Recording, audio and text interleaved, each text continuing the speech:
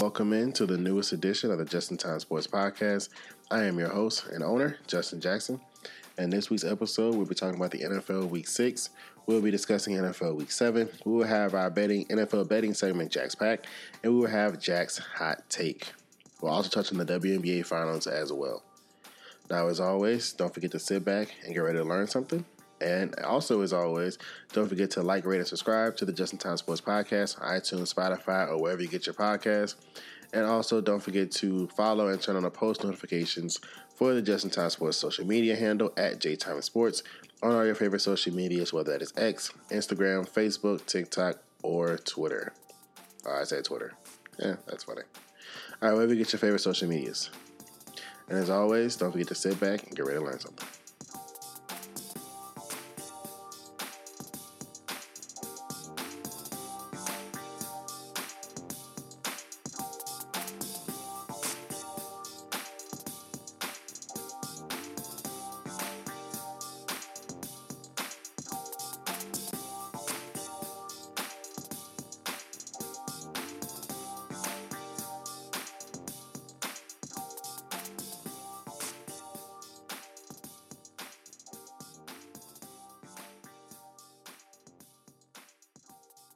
Welcome into the show.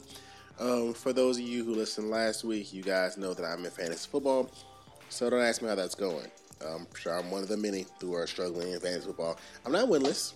in my league. I am 2-4. But we're just not going to talk about that. Cool. Just going to get that out the way. Make sure there's no right-hand questions this week about it. I'm not going to answer them on purpose. If you know me personally, don't text me about it. If you're a fan, don't DM me or at me about it. I'm not gonna answer. All right, so moving into the show. So happy to be with you guys on, by the time you guys hear this, a Wednesday morning. I'm excited, man. A lot of great sports going down. Like I said, if you heard the intro, we got the NFL, of course, with our recap of last week, preview of this week, and our Jack's Pack. We have the WNBA Finals roaring up. The MLB playoffs. Shout out the big win teams. All the 100-win teams are gone. The top 5 records, I believe, are all gone. And the Astros are teetering. You've got, that's going to be humongous free agencies coming up soon in Major League Baseball. We'll be all over that whenever that comes around. And we'll talk about the NBA Finals. And, of course, we'll have Jack's Hot Take at the end of the show. But let's go right into NFL Week 6, the day of the backup. Honestly, it was incredibly wild. P.J. Walker and Zach Wilson took out the last 2 undefeated teams. P.J. Walker, of course, filling in for Deshaun Watson, who's dealing with some sort of shoulder strain situation. And when you've got a quarterback who's guaranteed $230 million fully over the next 5 years, you take precaution. So he filled in for Cleveland against Brock Purdy and the 49ers. And then, of course, Zach Wilson obviously filling in for Aaron Rodgers, who went down within a few plays of his New York Jets debut. And so he's technically the backup quarterback there. And so he went against Jalen Hurts and the Philadelphia Eagles. Injuries, however, beseech the undefeateds. So this, I think, is the earliest in a very long time that the NFL has no undefeated teams. The Niners and the Eagles were the last 2 teams coming in. Of course, you guys know the 72 Dolphins literally throw a party every year. Someone's no longer undefeated. They held their breath in 2007 because the Patriots got to the Super Bowl. But both teams went out on the same weekend. It was the first time since the merger that both undefeated teams lost back quarterbacks. First time since the merger that both undefeated teams lost on the same weekend. It was wild the amount of history that was happening there. But it kind of elevated a point I was trying to make last week, and I actually caught some flack behind, which is my Brock Purdy point. And, I want to commend P.J. Walker, and I want to commend Zach Wilson on playing good enough to win the game. I want to commend both defenses for sure. There's one clip of Myles Garrett throwing Trent Williams, which I didn't think was physically possible. He got under Trent Williams' armpit and chucked him, and Trent lost his balance. I didn't think that was physically possible. And then, of course, the New York Jets absolutely torturing Jalen Hurts for most of the night. leading Robert Saleh to say they've embarrassed the quarterbacks they've played in the first few weeks. Quinn Williams a little more humble, but I can't disagree with what Saleh is saying. I mean, they pretty much put the clamps on everybody. But back to the Browns and Niners, more specifically Brock Purdy. I said it last week. Brock Purdy has the advantage of the best roster by far in the NFL. He has the highest paid left tackle. He has the highest paid running back. He has, I believe, the highest paid middle linebacker. He definitely has the highest paid linebacking room. He has an incredibly high paid receiver room and DB room. And he has the highest paid defensive line by a country mile. Why? Because he makes $800,000 a year against the cap. Why? Because he was Mr. Irrelevant in the draft. Why? He wasn't that good in college. The Brock Purdy now is 3-4 times the quarterback as the Brock Purdy at Iowa State. You want to know what happened to the Brock Purdy at Iowa State? Didn't have a lot of talent around him. Couldn't lift it up. You want to know what happened to Brock Purdy on last Sunday? He didn't have a lot of talent around him. He couldn't lift it up. I know what you're saying. Justin, Brock Purdy drove him down the field, put him in field goal range, and the kicker missed. Welcome to the rest of the NFL. His left tackle got hurt. Welcome to Joe Burrow's life. His running back got hurt. I'm sorry. Has Tua ever had a consistent running back behind him? His star running back's currently hurt, and Devon A. came. But his receivers were dropping the ball. Insert Mac Jones here.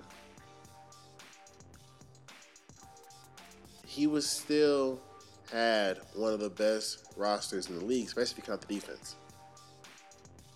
He just got introduced to what the rest of the NFL goes through. They have a replacement level left tackle. They have all right receivers. They have a decent running back. Guess what? Look at the Chiefs roster. You want their offensive line or the 49ers from your Sunday? Coin flip?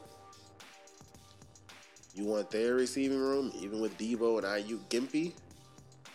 Or you want the Chiefs receiving room with Sky Moore, Kadarius Toney, and Prayers? Niners? I give you Isaiah Pacheco is better than the 49ers backup. I give you that. But that's about the only difference. So roster, offense, coin flip? Even with the injuries, that Niners offensive personnel was still better than the Patriots offensive personnel, which we'll talk about in a minute. How about Jacksonville? Who's their left tackle? No one knows. Running back? They got Etienne. Etienne's better. Receiver room. Again, even with Ayuk and Debo struggling. Niners? O-line. Niners? Again, Etienne's better than McCaffrey. McCaffrey's backup. So all Brock Purdy did was get introduced to the rest of the life in the NFL, and he didn't muster 20. Not even 20. Couldn't get it done. Now, he got his team in position to win the game. I give him that. He went right down the field when he had to. I give him that. But somehow it always works out for the great ones, no? It works out for the really good ones most of the time. For the average ones, or below average ones, something goes wrong where it doesn't work. For Mr. Purdy, it was a missed field goal. He was Mr. Irrelevant for a reason. I'm going to stand on this until it's proven correct. He was Mr. Irrelevant for a reason.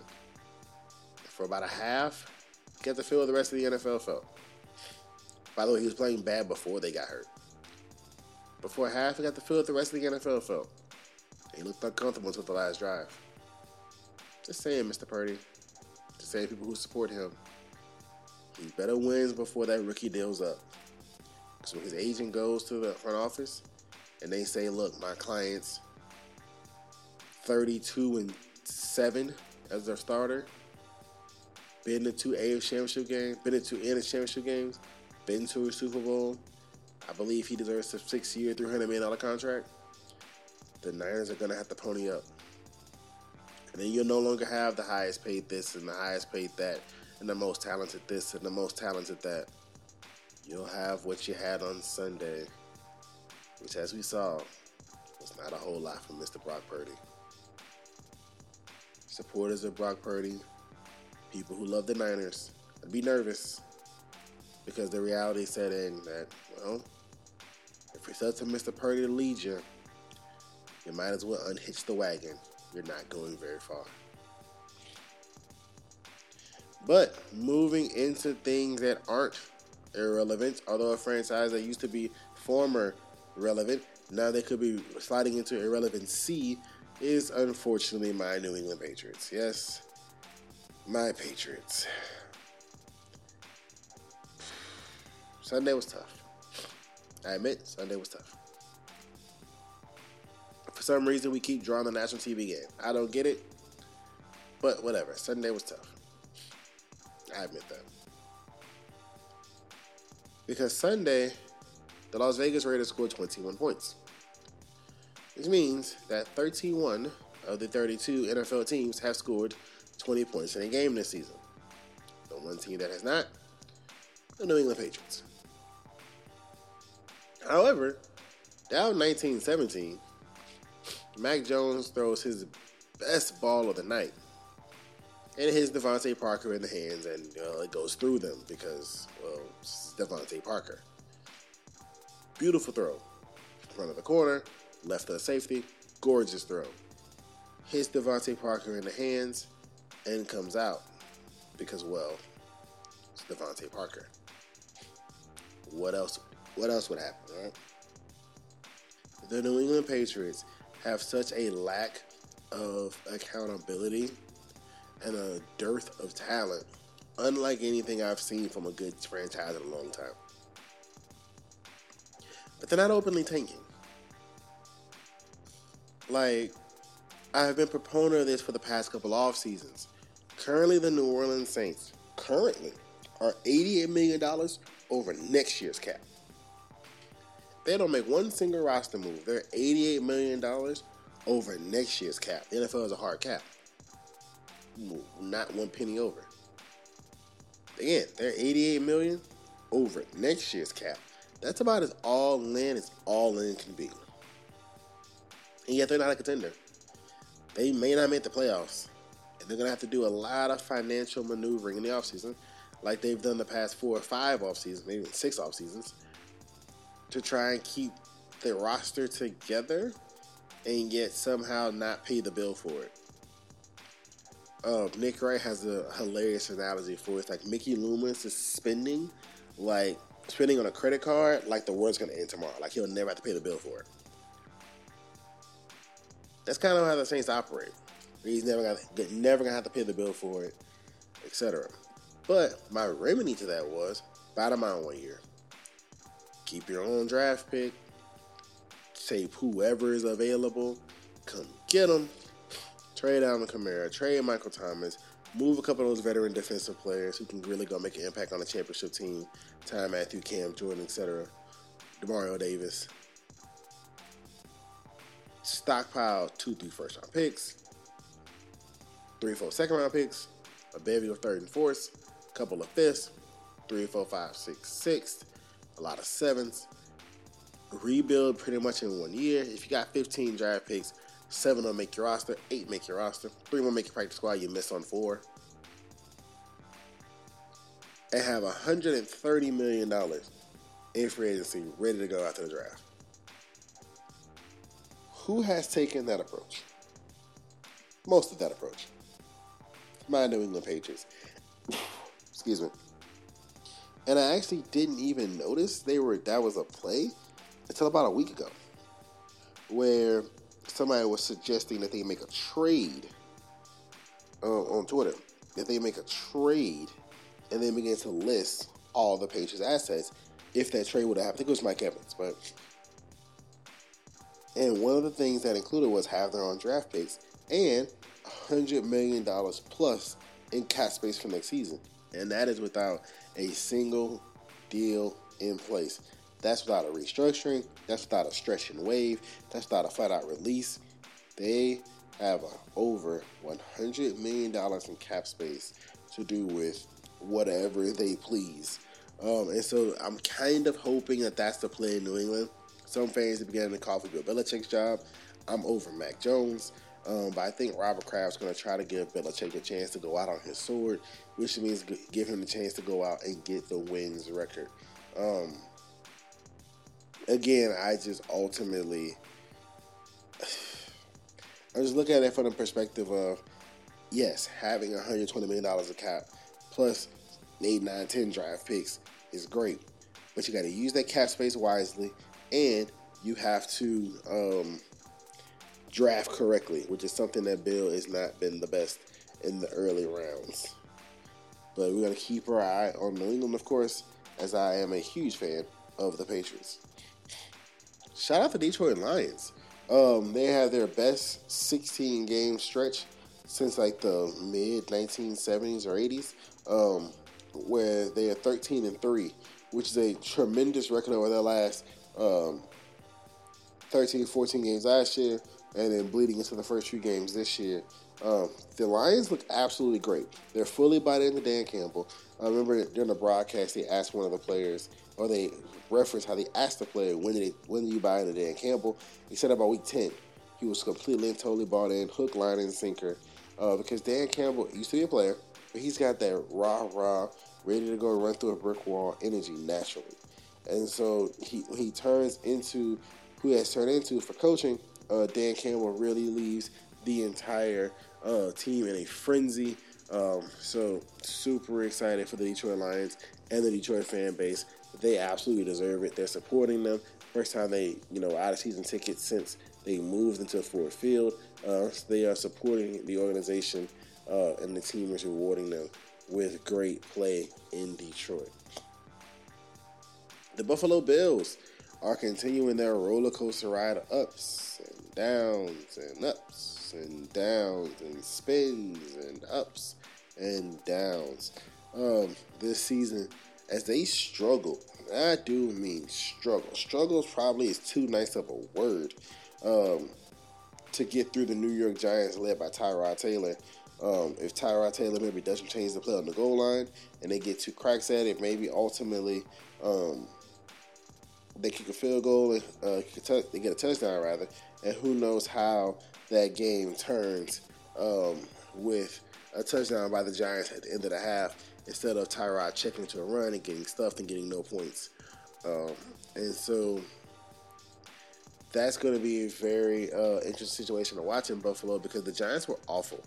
They said they had Tyrod Taylor. They didn't even have Daniel Jones. They had a makeshift in offensive line. It was their 4th starting combination in as many weeks. Justin Pugh, who hilariously said from the couch when doing his player introductions to play guard, ended up playing the position he was drafted for, which is tackle. However, he wasn't good at tackle, so they moved him into guard, and he ended up at left tackle, just getting abused out there at left tackle, starting to get some false starts and all kind of stuff. And so that's the situation that the Bills were playing against, a team that was hurt and ragged, and the Bills just absolutely teed off, sending pressure and doing everything they could to disrupt Tyrod's timing, and ultimately it was just good enough. But the Bills have some issues there offensively. Brian Dable and the coach of the Bills, Sean McDermott, clearly had a very, very quick handshake, just about as fast as you can make it, honestly. And so the Bills are just fighting for their lives right now, to me, in order to stay afloat, because something's going on with that offense. And then lastly, of course, the injury bug always sucks. So Lane Johnson injured himself. Hopefully he doesn't miss too much time, but he is injured. Christian McCaffrey, who we spoke about earlier, is considered week to week with his injury. And then the quarterbacks, Ryan Tannehill, Justin Fields, Jimmy G, all suffered injuries as well. Hopefully nothing too serious. And of course, Trevor Lawrence as well. Hopefully nothing too serious, no more than 3 weeks for any of them. But they all, or 3/4 of them, might be sitting the week in order to make sure their bodies are fully healed. But up next, we're going to shift to the NFL Week 7 and talk about what's going down there.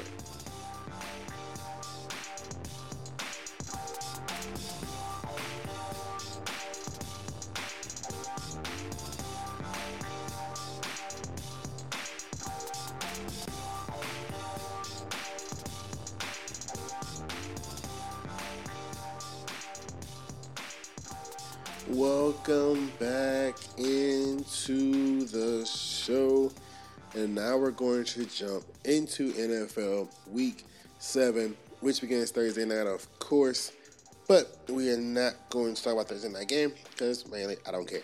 All right, but there will be a few games that we will discuss. Starting off with the Commanders and the Giants.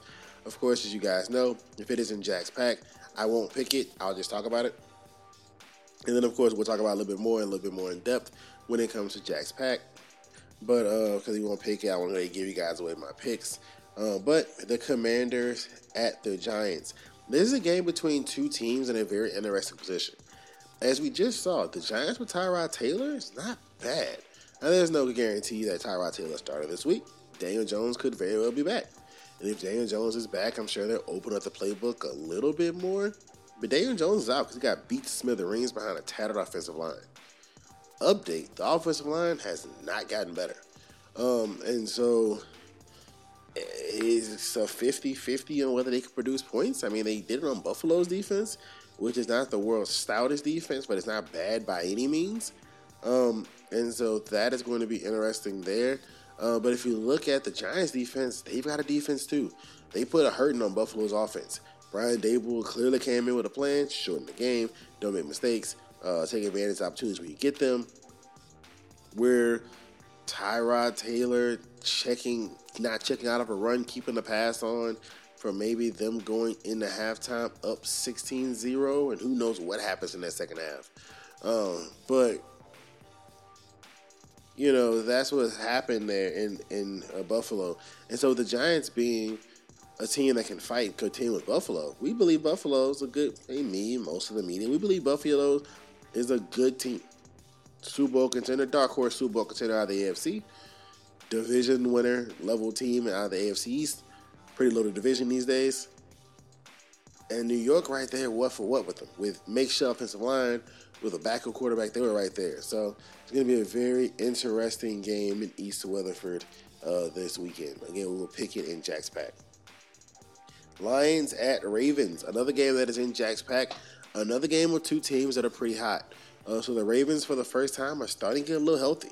They were pretty beat up earlier in the season. Lamar Jackson was kind of making some magic, keeping them afloat. The new offense seemed to be fitting him well with Todd Monken as offensive coordinator. But they were kind of making things work, kind of shape-shifting and shape-bending an offense, a team really, around the fact that the Ravens were pretty beat up.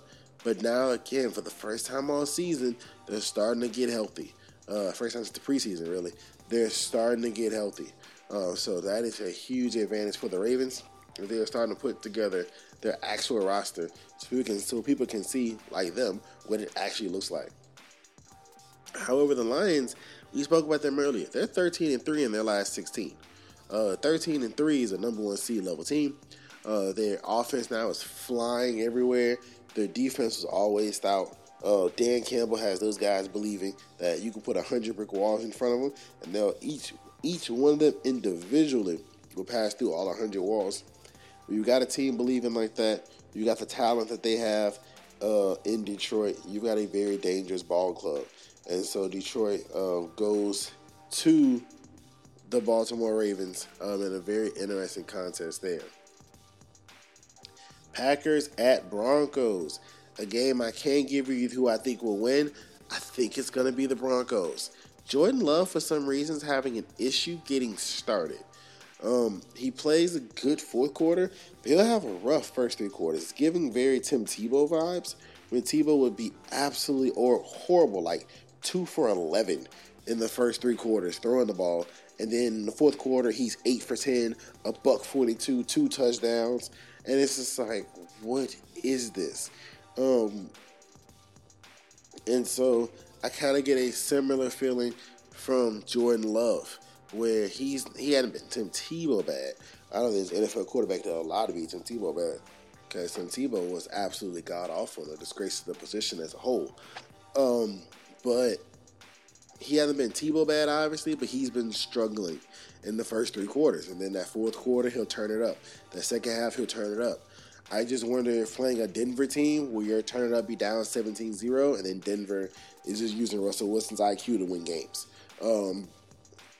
because Denver's in an interesting spot. I don't think they have their own pick, or maybe it's the first year they have their own pick again. Um, but they're in no incentive to lose because they have their franchise quarterback. They have no incentive, no benefit, no anything into losing the game. They have their franchise guy. Whenever you have your franchise guy, there's no benefit in getting a high draft pick because everyone trying to get a high draft pick, look for a quarterback. And so when you have a team like that in Denver who's still trying. Now, there's some fissures and fractures in the locker room, reportedly, and that people are out on the roster construction. They want a new roster brought in. They want a bevy of other things done. Sean Payton is looking to seize some more control in the organization. As you guys know, he pretty much had all but final say in New Orleans. Mickey Loomis ultimately decided, but Sean had pretty much day-to-day operations as far as roster construction. And so he's looking to get more of a hands-on role with the roster overall in the not-so-distant future.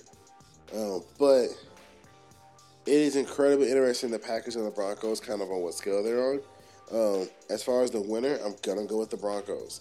Again, I just think Jordan Love's starts are just a little bit too slow. Chargers at Chiefs. Another game we're allowed to pick. I'm going to pick because it's not in Jack's pack. And in this contest, I have the Chiefs. But I think it's going to be a dogfight. Chargers are interesting because the Chargers had a very emotional game last week against the Cowboys. It was trying to be the Killer Moore revenge game. It ended weird. And so I just think that the Chargers are going to come out there incredibly focused. They're going to pick at a Chiefs defense that can be had. Although it's been pretty decently stout, they can be had. And I think they get an interception or two off Patrick Mahomes as well.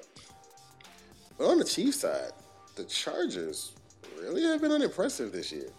Now, their offense has been unimpressive as far as the Chiefs is concerned. It's not doing what it usually does. It hasn't been its usual level since Tyreek Hill left. But it hasn't been anywhere in the area of normal ever since Eric Bieniemy left. Excuse me. Sorry. I'm a little sick I'm a little sick this week, but I'm powering through for you guys. But it hasn't been its true level since Eric Bieniemy left, who is offensive coordinator now in Washington. And so that's what's going on with Kansas City. I do think Kansas City, like I said, wins this game. I just think it's close. I'm talking like 34-31, 30-27, something like that, where it's a dogfight in the end. Not really whoever has ball last wins, but a situation where if Herbert has the ball down 3 with 150 left, I'm nervous if I'm the Kansas City Chiefs fan base. And then lastly, Dolphins at Eagles, a game that is in our Jacks pack, so we will not pick it right now. This is going to be an interesting game between two teams kind of on opposite sides of the spectrum. If you're the Eagles, you were riding high, you were undefeated, you had challenges, sure, but you were getting through them one by one, and then you lose Lane Johnson. And then you lose the game. And not only do you lose it, you lose to Cleveland for the first time ever. Not only do you lose to Cleveland for the first time ever, you completely wet the bed there. Jalen Hurts has his worst offensive performance, 3 interceptions, and Cleveland had their backup quarterback who 2 years ago was in the USFL, the XFL, one of the FLs, in the spring league, earning MVP, XFL, earning MVP of the league and just getting a tryout with the Panthers to see if he can make it at the NFL level. So that's what the Eagles lost to. Going for the Dolphins looked absolutely horrible for a quarter against the Carolina Panthers, who are winless and, to me, the worst team in the league. They were absolutely distraught and awful, the Dolphins were in that first half. So bad so that the Dolphins fan I knew was incredibly quiet till after the Dolphins started charging back. This game is in our Jacks pack, so we're not going to discuss it right now. We're going to wait until we get to our Jacks pack, which is coming up in just a couple of minutes. But just some quick hitter news. Grover Stewart has been he was the Carolina Panthers, can't remember correctly right now. has been suspended 6 games for PED usage. Um, Aaron Rodgers, before the game with the Jets, was throwing on the field with no crutches, moving and flexing that ankle. Absolutely ridiculous. Whatever alternative measure he's found seems to have worked. And Julio Jones has joined the Philadelphia Eagles on a 1-year deal. The former 7-time Pro Bowler is trying to find a last ride home. He's looking for somewhere he can still compete for a spot, for reps, and also compete for a title. And he thinks he's done that in Philadelphia. But up next, we're going to shift to our NFL betting segment, Jack's Pack.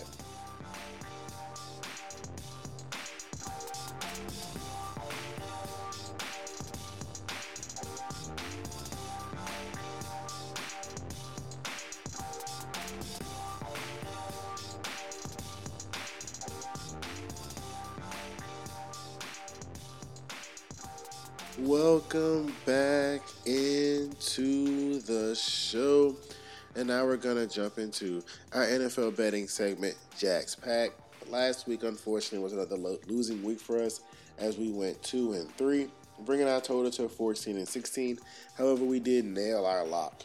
So our locks this year now 4-2. Again, for those of you who are just joining us, our locks are our 2-unit bets. So if you're traditionally a $100 bettor, your lock would be, and that's 1 unit for you, your lock is a 2-unit bet, so it's $200. If you're a $10 person, your lock's $20. If you're a $5 person, your lock's $10, whatever. But a unit bet is what you would normally gamble on a game. So if you went to your local casino, your local app, whatever, they say I'm going to put $20 on game. A game, that's your unit. So each of these individual 5 games are 1-unit bets, except for our lock, which is a 2-unit bet, because it's, again, we're locking that in. Pretty much guaranteeing that's going to hit. We're 4-2 so far in the season. On that 14-16 overall, I spoke about it before. To be a professional gambler, you want to hit consistently 55 to 56% of your bets, and that's how you be a professional gambler, not parlays. Parlays, not how you be a pro gambler. You would take $500. You have 5 different things you want to hit. You would take $500, and you would want to hit on 4 of those things to make your money. That's how you be a pro gambler, people. Or 3 of those things to be a pro gambler. Like, you're not going to hit parlays 56% of the time. Those 7-8 leg parlays 56% of the time and make your money. It's not happening.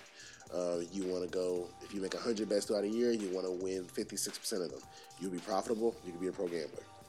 Just that simple. But anyway, into the NFL betting segment, Jack's Pack, or back on track to Jack's Pack. The first game, which is our lock of the week, is Patriots versus Bills. Bills minus 8.5. Take the Bills. The New England Patriots are a mess. I love my Patriots. They're an absolute mess. The Patriots have not scored 20 points all season. I don't see a reason why they would Sunday.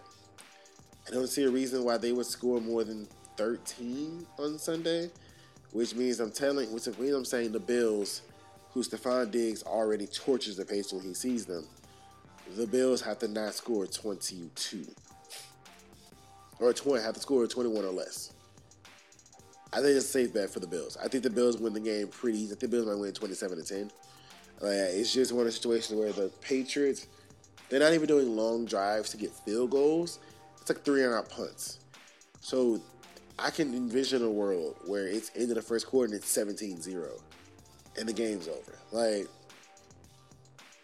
I just think that New England's an absolute mess. They got Bill Belichick in cartoons pulling on Caleb Williams' jersey like, come save us. I mean, it's just an absolute disaster in New England right now. And I think the Bills are going to take advantage of it, especially after a struggling offensive week. The Josh Allen effect, he's down 1 week. That means he's up the next. And so I have the Bills covering the 8.5 as my lock of the week. Bills over Patriots. Lions. Next game, Lions +3 over the Ravens. Take the Lions. I think the Lions win the game all right. I just think they're a better football team than Baltimore right now. I trust their quarterback a little bit more. I trust their head coach a little bit more. I trust their health a little bit more. Even though they just lost their running back, I trust their health, their quarterback, and their head coach a little bit more than I do right now Baltimore's trio. I trust their receivers a little bit more than I do Baltimore's receivers. I just trust the Lions, oddly. more than I trust the Ravens right now. I just think the Lions win the game outright. So, of course, they easily cover the +3. Take the Lions. The third game, Dolphins +2 at Eagles. Take the Dolphins. I didn't understand this line here. I really didn't. If it would have said Dolphins -2, I'd probably stay away from it. But if I would have blindly guessed it, I would have said Dolphins -3, 3.5. Now you're probably wondering, man, that's a big number. That Eagles defense. Yeah, you're right. The Eagles defense is spectacular. But it's the University of Georgia's defense, effectively. What was the University of Georgia's defense weakness against 2019 LSU? It wasn't the run game. It was I can get sideways.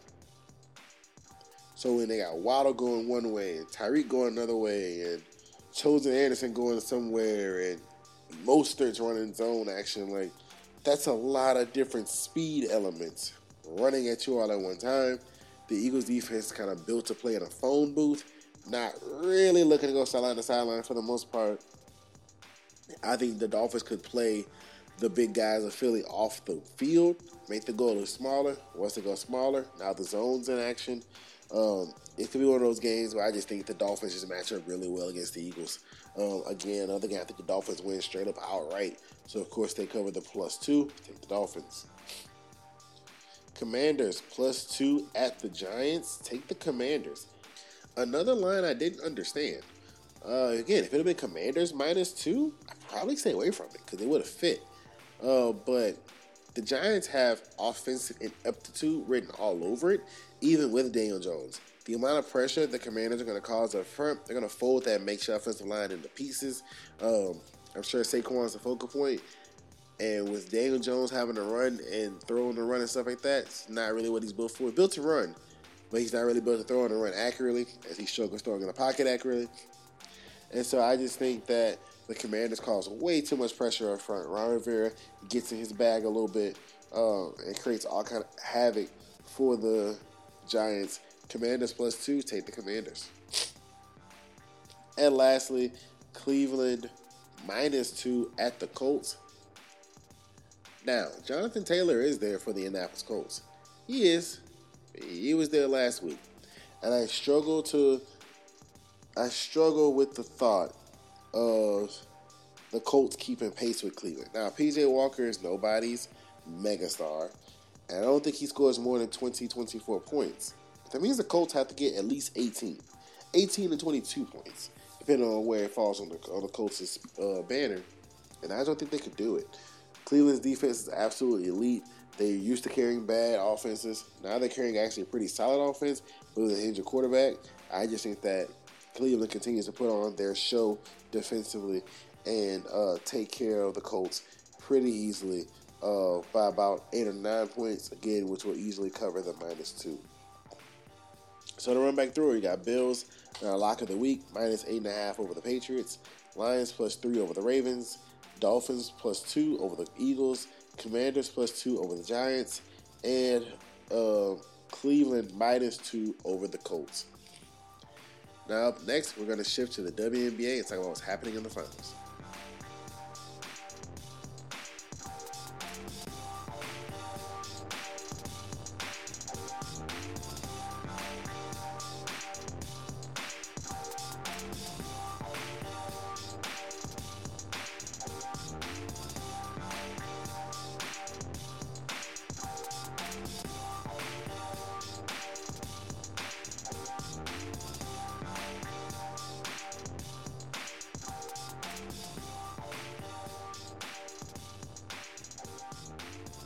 Welcome into the WNBA finals portion of the Just in Time Sports Podcast.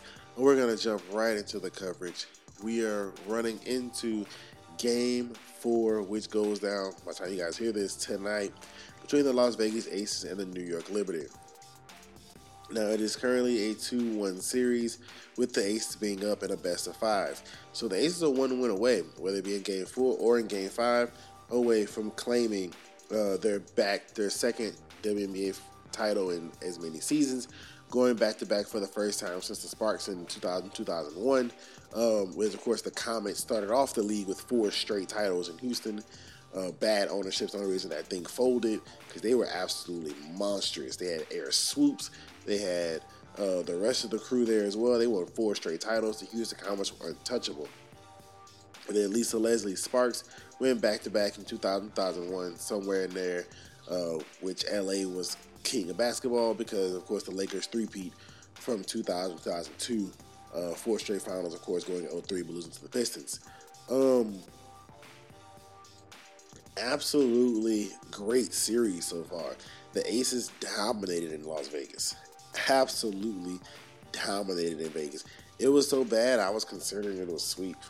I said, man, it'd be a ladylike sweep. You know, I said gentleman's sweep, 4-1. I said it'd be a ladylike sweep, 3-1. I just didn't think the Liberty had the ability to win more than one game. Asia Wilson was making statements in the first 2 games because the WNBA 2K cover athlete is Sabrina Ionescu, who's on the Liberty, and the WNBA MVP is Breanna Stewart, who's on the Liberty.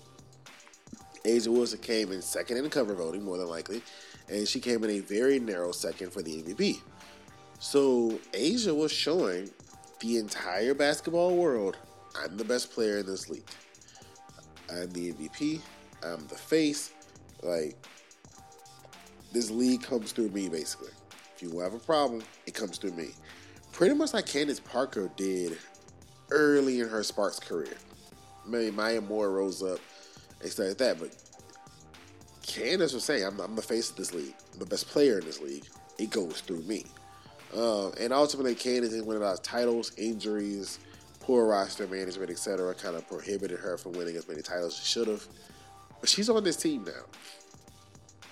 So I'm sure she's telling Asia what Lisa Leslie told her. This is your league. Go take it. And so Asia Wilson dominated the first 2 games. And then it comes out to game 3. I figured the Liberty were going to win game 3. Getting swept was not in the cards, because this has been a brewing finals for months, since the offseason. Whenever the Aces, off their title, add Candace Parker and fill in the rest of their bench, and then the Liberty trade for free agent Breanna Stewart. I already have Sabrina Ionescu, trade for Jonquil Jones. They already brought in Stephanie Dolson.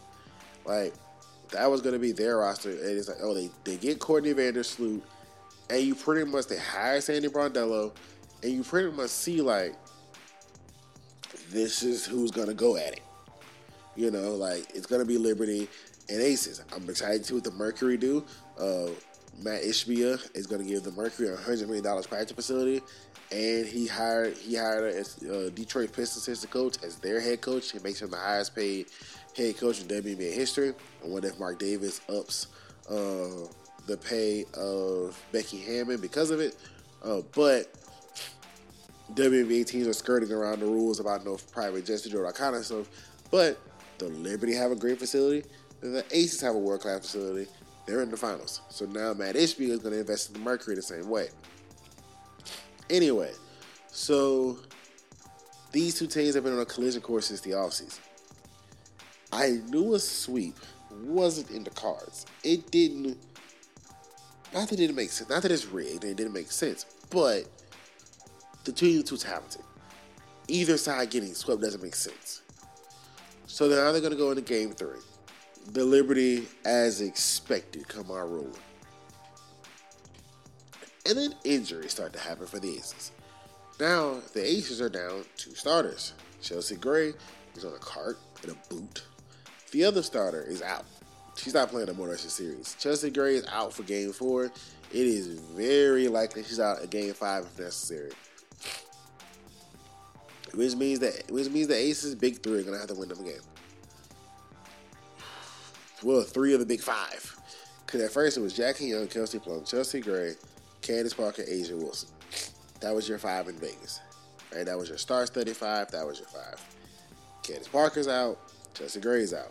So that leaves Kelsey, and Asia. Kelsey Plum, everybody fell in love with her literally Fell in love with her last parade. Jackie Young, I'm sorry. Jackie Young, not Chelsea, not Kelsey, Jackie and Asia. Jackie Young is the WNBA's highest paid player per year. Asia Wilson, she believes she's the best player on the planet. In order for the Aces to win this series, they're going to have to go win a game. And what I mean by them, those three are going to have to get off the bus with 65 points. Asia put up 25, Jackie pitch in 20, Kelsey pitch in 20. They're going to have to get off the bus with 65 points. Pray to the rest of their teammates and get 15 more, and they play good enough defense to win a game 80-72. I mean, that's how they're going to have to win this series, because it sucks that injuries stop the true collision course, because the Liberty is healthy.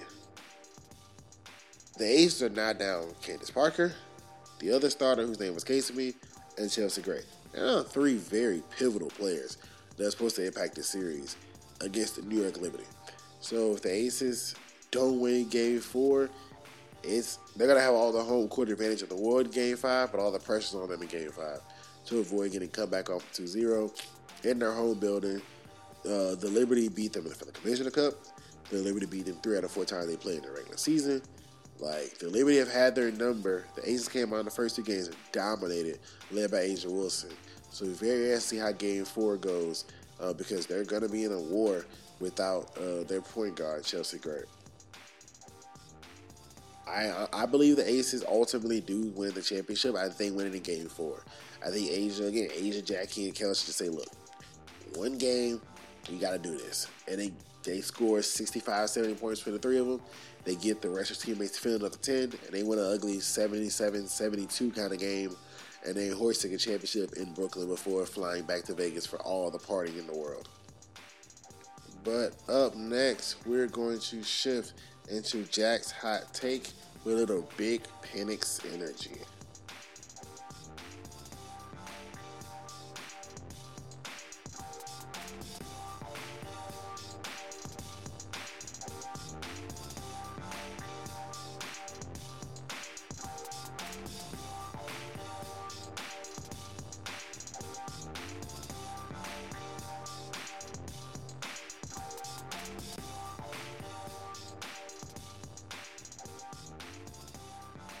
Welcome back into the show for our final segment, our Jack's hot take, which is going to be a little Big Penix energy for standout Washington quarterback Michael Penix Jr., the left-handed assassin, the person whose name almost got Desmond Howard in a lot of Twitter trouble. For lack of better energy, he tried to repeat RG3's famous line of Big Penix energy, and it kind of sounded like the other thing, which Penix sounds incredibly similar to something else.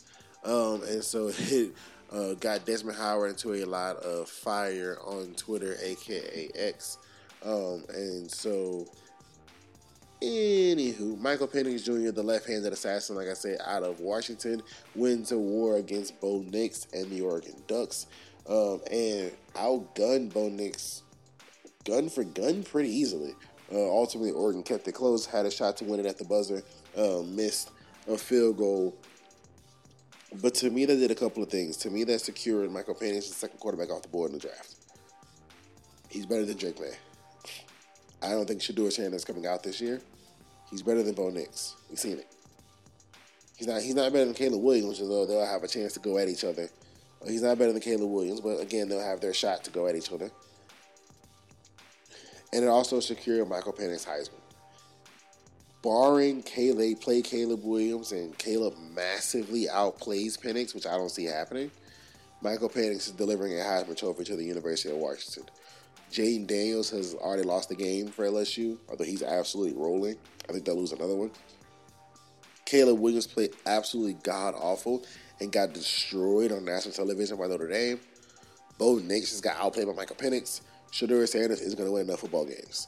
So that pretty much clears the map for Michael Penix Jr. to win Washington's first ever Heisman. I want to say Jake Locker won a Heisman, but that can't be true.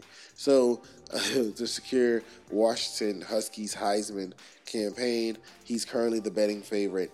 I think he gets it done. I think got a steep road ahead of him, but I just think he gets it done. Too many national TV games.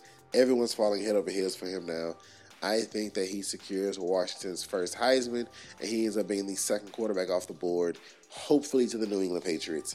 But we will see about that. But thank you for joining me this week. My apologies on the voice. I'm a little sick this week. I'm all right, though. I'm on the back end of it, popping a bunch of Dayquil and NyQuil.